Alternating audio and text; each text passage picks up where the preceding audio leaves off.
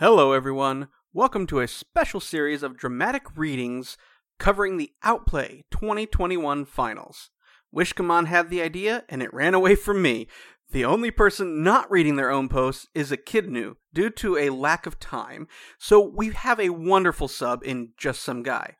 Highly encourage you to check it all out. Enjoy. Call Bartholomew, we haven't lost just yet. Sir Ether was calling out, just as Aleith knocked him out. The order was not complete, but Bartholomew heard it and knew what to do. The ground started to violently shake, so much so that the grains of sand making up Rocky were sifted to the surface, and the crossing companions were all knocked to their feet. The remnants of the chapel continued to crumble, and nearby buildings started toppling in on themselves. A bright light shot out from across the street, originating from a staircase leading down into the ground. Those stairs led to the holding cell Rocky had just located. Foo's bar. Two tendrils of energy like lassos whipped out from the light and grabbed Sorbo and Jeremy by the feet. Both were then quickly pulled in and flung through the doorway below ground. They were now in Foo's bar, a holding cell from which there would be no escape. Aleith stood to continue the fight, but he had another fate waiting for him. The last winter's call had come. Despite the ground shaking, Agarith's well-laced boots still served their purpose, and he was able to pull himself to his feet. Not far away, Magnus stood as well. The former swamp witch and infamous drill master was too old and stubborn to give up just because the world seemed to be collapsing in on itself. Rocky pulled his form together and, despite trying to run earlier, now found himself part of the trio, the last of the crossing companions left who could stand up to Bishop Bartholomew. The tremor stopped and a silhouette then emerged in the light radiating from Foo's bar. By now, the companions recognized who it was by his size and shape, even before any details could be seen. It was Bishop Bartholomew, here to finish off the crossing companions that remained. There was no villainous monologue explaining in detail his evil plan, no Sunday sermon to justify his actions, just quick, swift action. Bartholomew raised his staff and 3 new tendrils of energy again shot out like lassos. This time, the tendrils grabbed large pieces of stone that had fallen from the chapel and with ease hurled them, one each, at Rocky, Magna, and Agarith. So this is what drowning is like. The ground trembles and heaves and shifts like a roiling ocean, convulsing beneath a thunderous storm. Instinctively, Rocky tries to flee down towards the steadfast safety of the deep earth, but his sandy grains are buffeted by waves of clay and a groundswell of shale. Earth is not meant to move like water, but today the world is upside down. Despite his frantic efforts to sink into the airless depths, the elemental is pushed up to the surface, to a land of crumbling buildings and falling rocks. This is how a Terran drowns. Fortunately, elementals don't breathe, and surfacing by itself is harmless. Indeed, for a brief instant, it seems, aside from the unnatural quaking of the earth, that all is well. Sir Ether is down, as is the Grey Guard mage, and the rest of the cultists are either unconscious or gone. Relieved, Rocky gathers his sand together and reforms into his rocky self, just as 2 coils of solid light ensnare his companions.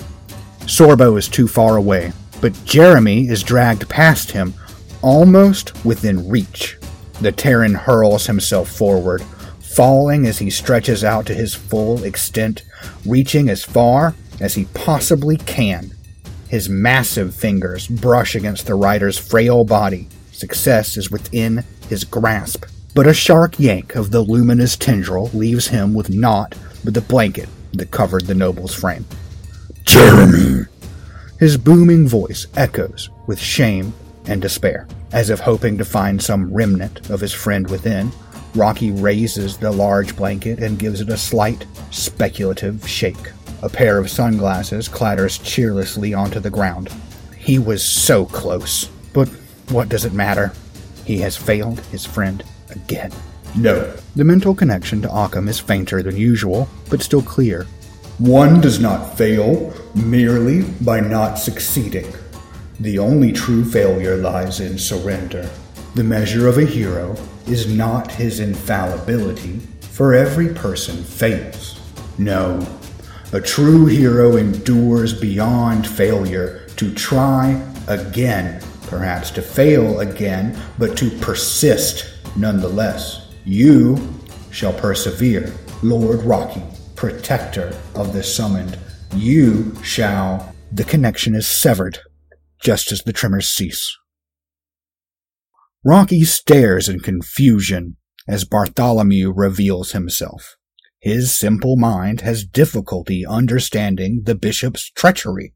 Why would the bishop do this? Bewildered, he looks to his remaining companions for assistance, only to notice with dismay that Elliot has fallen.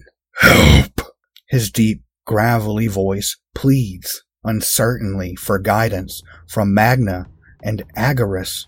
With a jagged finger, he points towards the lighted doorway at the bottom of the stairs, naively offering the only information he has in return. Companion, prison, there.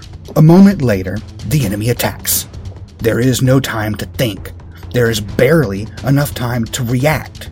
Shifting and twisting, Rocky tries to rotate his body out of the hurtling boulder's path, while instinctively using his soft blanket to cushion any impact. The earth elemental is too slow to dive out of the way like a half-elf with well-laced boots, but with perfect timing and a good dose of luck, he avoids the blow completely, catching the flying rock with his blanket instead.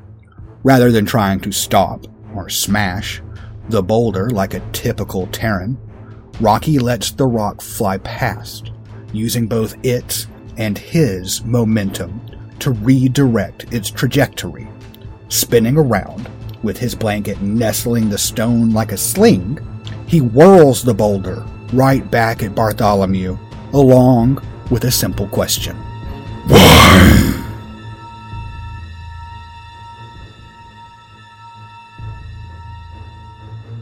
There was only one way to survive. Run! Igarus darted aside, reacting instantly, and relying on his boots for some fancy footwork. It was only afterwards that he could take time to think. Igarus had thought himself, and the others, in control of the situation. Eliath had subdued Sir Ether, with a little help from Magna. Jeremy was communing with Rocky, who'd investigated the underground and found the prison, and Sorbo and Igarus himself had rescued the city guards from becoming mere unfortunate consequences of the Grey Guard's evil plan.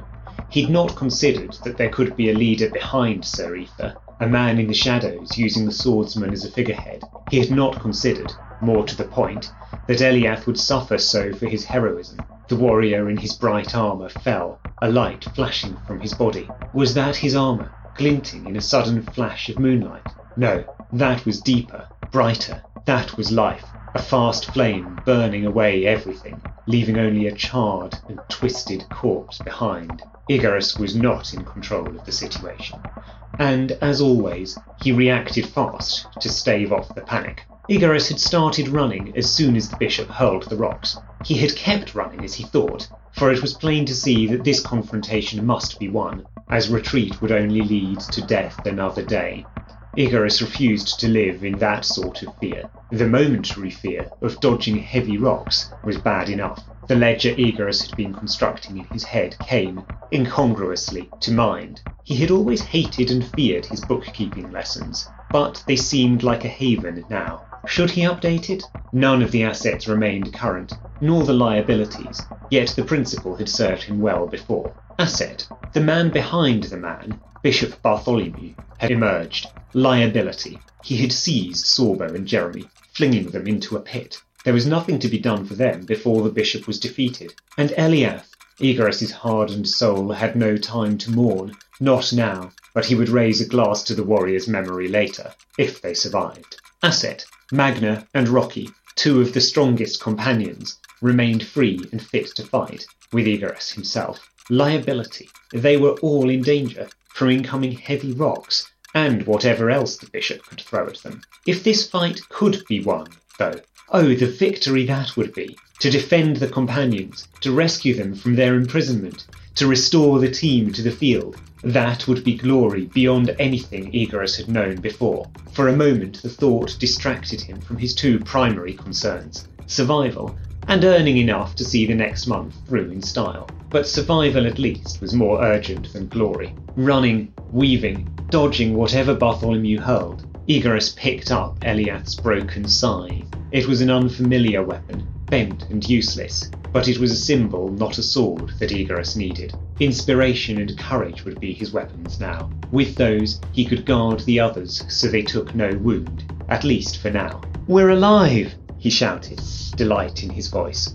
"We have a job to do, and we stand here, at the gates of the Bishop's Abyss, ready to enter the abyss and rescue those held there." Sir Orfeo in the old lay did the same. His wife, Eurydice, was struck by a madness, a vision, wherein the fairy king claimed her for his prize. Orfeo and 1,000 knights took up arms to defend her, made a ring around her, yet she was snatched away, just as our companions have been. "Ac yet midis hen full right, the queen was away till twilight," as the poem says.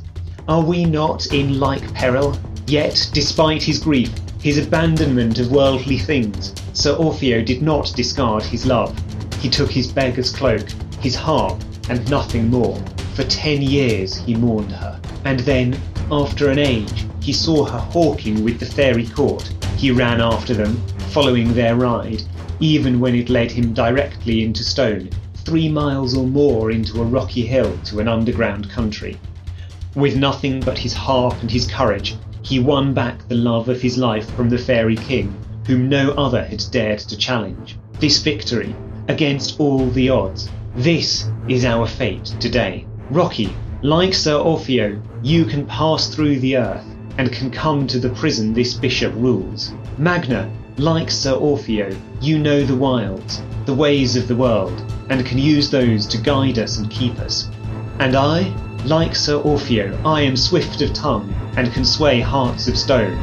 Like Sir Orfeo we shall survive, and, like him, we shall triumph. The moment of sweet relief as she heard Sir Aoife's body thudding to the ground mid-sentence was instantly soured by the implications of his choked words. The ground was trembling beneath her, but it was not from the ocean of writhing vines which she had been envisioning. No, it was something else. There was more struggling to do, more overcoming. Gods, if there was going to be more running, then she would be furious. Still, she had her companions by her side. Sorbo, Jeremy, and Egarus were here, and somewhere beneath their feet tiny particles of Rocky were beginning to sift to the surface, not to mention the unfaltering blade of the masterful scythe who could make thin ribbons from the bishop if it became necessary. Magna spun around as a violent flash of light erupted behind her. Her eyes found the glowing vines first, and followed their path as they ensnared Jeremy and the frosted figure of Sorbo. "Let's go, Ellie!" The unshakable dwarf almost stumbled as she rushed to pass Elliot. There was a tortured look on his pale visage, and a stream of tears flowing from eyes which flicked between horrors unseen. "Wise one, cousin, tell the others. Tell Fagane. Tell the little one, I'm sorry. Tell them your damned self," she shouted, unable to keep a ripple of emotion from her voice. She felt, for the first time, the desire to beat the deadly assassin, but somehow she knew, although she would never have the closure of understanding it completely, that it was already too late. There was no act of violence nor kindness which would bring him back to them. Magna made a thin effort to wipe the pained expression of shock from her face as Egarus approached, but it lingered behind her dark eyes and in the twitching corners of her perpetual frown. Up ahead, Rocky had taken a solid form again. She knew that the enduring giant had a gentle soul and a kind demeanour unsuited for battle, and his gravelly call for help only wrenched her heart further from its chest. But all was lost if she let Rocky's pain and the empty husk of her good friend consume her. She forced herself into action, focusing on the newly acquired knowledge that the rest of their team were no more than several locked doors away beneath their feet. So then, all that was left to do was to wipe the floor with the gatekeeper and not get crushed to death. Easy. Once again, Egarus' words lit a fire in her heart, and the old witch hoisted herself from her unsteady position, using her staff and a strength which she hadn't been entirely sure was still in her stout legs. She moved hastily across the street, keeping a safe distance from the foe so that she could keep track of everything which was going on. A giant stone lintel came hurtling towards her, but by whatever magical miracle the huge rock only clipped her by a millimetre. It buffeted her aside with a sharp pain and almost caused her to lose her balance, but it did no real damage. "Not this time," she growled at the floor. It would not have her this time. As if there were any other option, the Swamp Witch bellowed, "Take him down! Release the others!" as she shifted her feet against the ground, feeling the energy of the wilds beneath them and channeling it up through her staff.